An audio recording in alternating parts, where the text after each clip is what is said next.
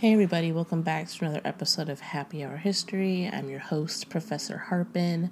I wanted to talk about some things that probably are not necessarily appropriate if you have children who listen to the podcast with you. And of course, I appreciate it as always, but this is more of an adult theme.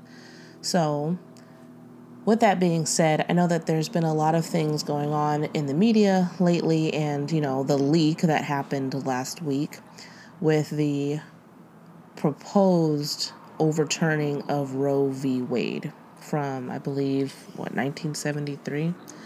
So that is a federal protection that allows for people to have the right to choose if they want to terminate their pregnancy. And I believe that the leak was more so of a temperature check to see how people would react if the Supreme Court were actually going to overturn that. And I wanted to say first, I didn't know that you could do such a thing. I thought that once you had a Supreme Court case that was decided, especially that granted more rights to people or more freedoms to people, that it was something that would be permanent. Apparently not. So I have my own research to do about that process. But I did also want to talk about some things that are happening in different states as a result and sort of aligned with this at the state level. Because as most of you know, we have the state governments and then we have the federal government. So when the federal government institutes a law or an act or some sort of, some legislation, the states have to abide by it. So, for example, Roe v. Wade being a federal case that was tried at the Supreme Court of the United States, the federal Supreme Court, that's the big one. But there are also state Supreme Courts, so just to make that clear. So once that was decided at the federal level, that meant that all of the states had to make concessions to follow that new law, to make it available for people to terminate pregnancies if they wanted to, or even in the case where if they didn't want to, but they needed to, when it comes to things like ectopic pregnancies, when it comes to other pregnancies that if they are allowed to continue, they will, or especially if you have even multiple implants. So if you have twins or triplets or anything else, even if one of those is in the fallopian tube, they have to take all of them out, or they have to terminate all of them. So in a lot of cases, it's a life or death situation. It's not just people who are, sort of the media stereotype of, people using abortion as a means of terminating their pregnancies because they were being reckless and irresponsible. That's not the overwhelming case of people who are electing to have abortions. So a lot of people have been talking about how Plan B, which is something that's emergency contraceptive, it's also known as RU486, how that would potentially be criminalized. Because that is it's known as the morning after pill. So immediately or, very quickly after you have unprotected sex, it's recommended that you take Plan B if you want to prevent the egg from being implanted. It essentially causes you to get your period. It flushes out the things that are in your uterus by signaling to your body that it's time to have your period.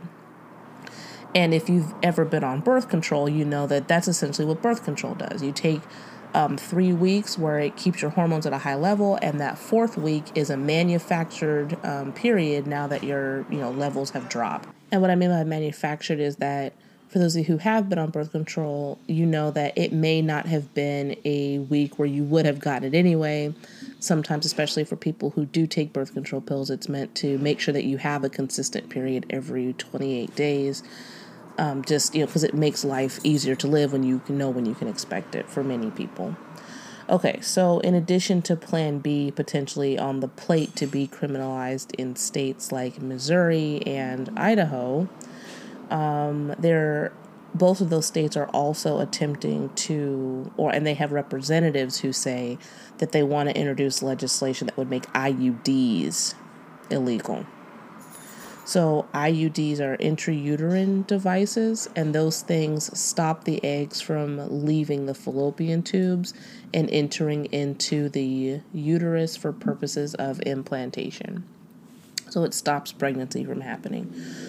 Now, again, when we talk about media imagery surrounding who, the media tells you is using these IUDs, oftentimes you've seen IUD ads where, you have people who are using it for the purposes of family planning, right? If they do not plan to be pregnant. There are also many people who use IUDs to regulate and manage their periods. There's many things that go into choosing different family planning methods. And so by making, for states that want to make those things illegal, it shows us that it's not just about abortion. So, many of you may know somebody who is vehemently against abortion, but maybe understands that using IUDs in Plan B should be available to people. But again, it's not just about the abortions. And that's why I think it's completely oversimplistic and ridiculous when people say things like, oh, well, you can just take birth control. Because again, now birth control is potentially on the chopping block because it does the same thing. It's preventing an unwanted or an unsafe pregnancy. Okay? Just so we're all clear about that. And in addition to that, you have an Arizona Senate candidate who wants to call for condoms to be banned in all states. So that means likely it would start, if this person is able to enact their will, it would start in Arizona.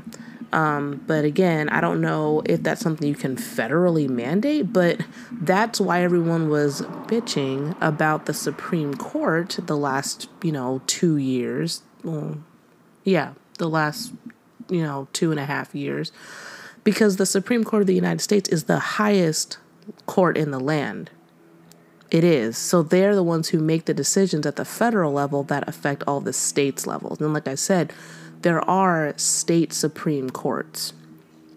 That's why it's very important. I know, and I'm not going to get into a whole lecture about voting, because I know that a lot of people are completely correct in the fact that you have parties that tell you, oh, vote, vote, vote. And, this is the biggest election of your lifetime. And it's like, and they continue to not do the work that we elect them to do, right? It's less of a Venn diagram now, and it's becoming very clearly a circle when it comes to the two-party system. And that's been a big problem in the country for a very long time.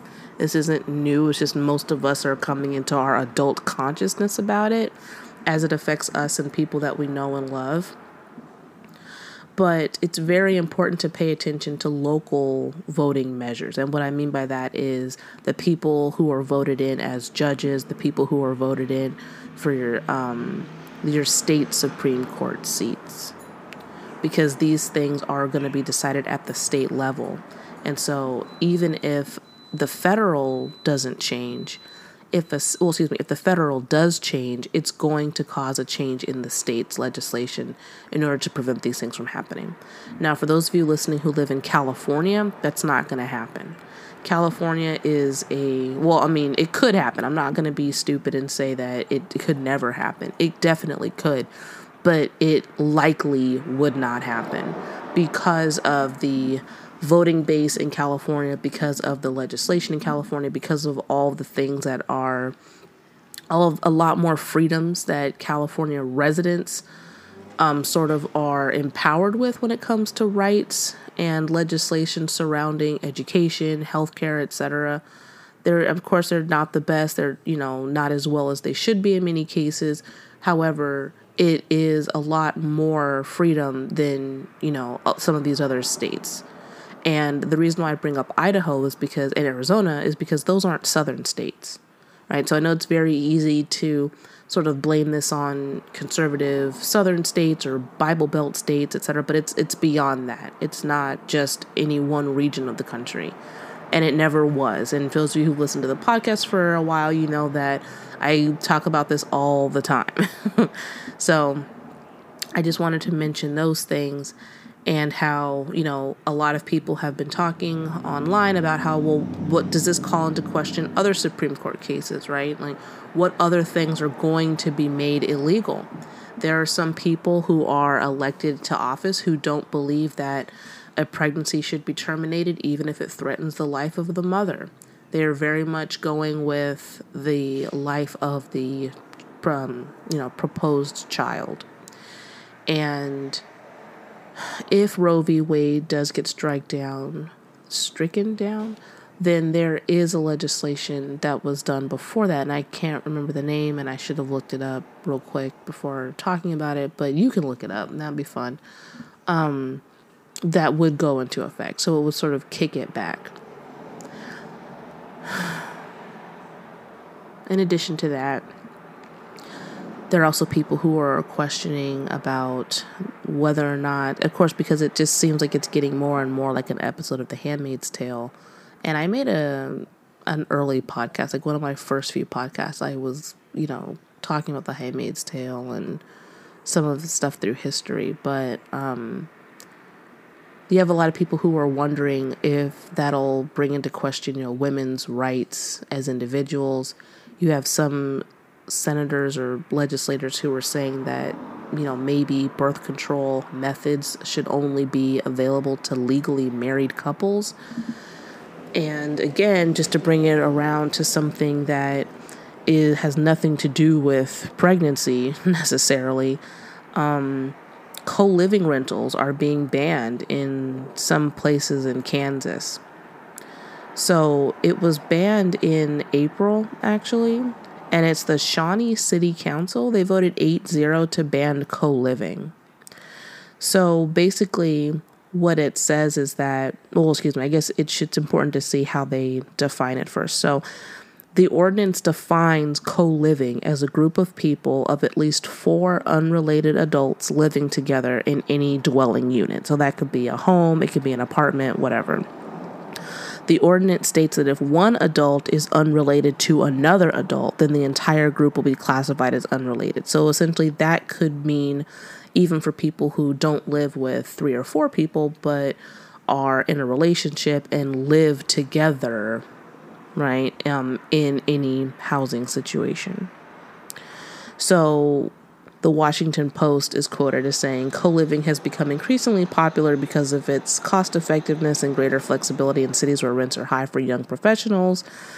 But it's important to note that in addition to people living in cohabitating situations because of the cost of living, you also have people who are in relationships who are unmarried and do live together for any extended period of time. Some people who live together before they actually get married, some people who don't want to get married, and which is their right to not do so and just, have a family, have their own definition of that and live together. So this would make that illegal. And so I think that you're going to have more people who are also going to pick up on this because it did pass in this area of Kansas. Kansas. And I'm a teacher, right? It's almost the end of the year, thank goodness. But, yeah. So you have people who are living together in order to save money in many cases, even if they're not in some sort of a romantic relationship.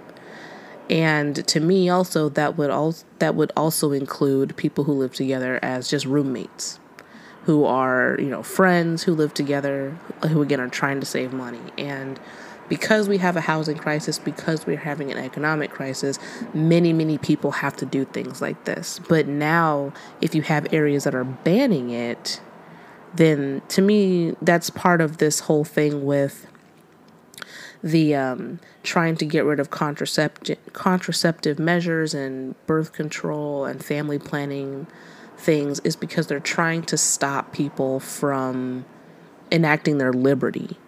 And I want to bring it all the way in back to the black codes, because y'all know I like to do that. But in 1865, when the enslaved Africans were freed, became African-Americans with the 14th Amendment, and realized as citizens and citizens of the country, many of these states enacted black codes and black codes among them were that you could not cohabitate with people who were not your spouse. That is very important because, again, you have groups of people. It's interesting as a historian watching, reading, and listening to people who are saying, oh, well, our rights are being taken away. And I'm just looking at them blankly like it has already happened. Right, like that pebble has already been thrown into the pond. It just never affected you before. Whether that be you because of your race, your gender, your socioeconomic status, other things that may be privileges or advantages you have in society that where you didn't have to deal with it, it's already happened. So the country already has a blueprint for how to restrict people. We had it for most of our history because, again, the black codes were not formally stricken down at the federal level until 1965. So this is only 60 years later, okay? It's not that long of a time. We have all the historical artifacts. We have, the actual legislation. We have books that have been written about it. Like, we all know, well, not all of us, but we know what already happened.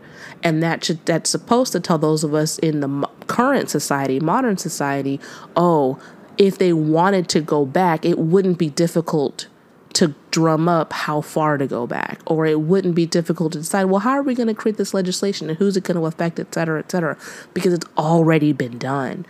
And it wasn't that long ago that it was stricken down at the federal level so that the states couldn't do it, and or created at the federal level to protect people no matter where they lived from having to worry about an infringement on their liberties.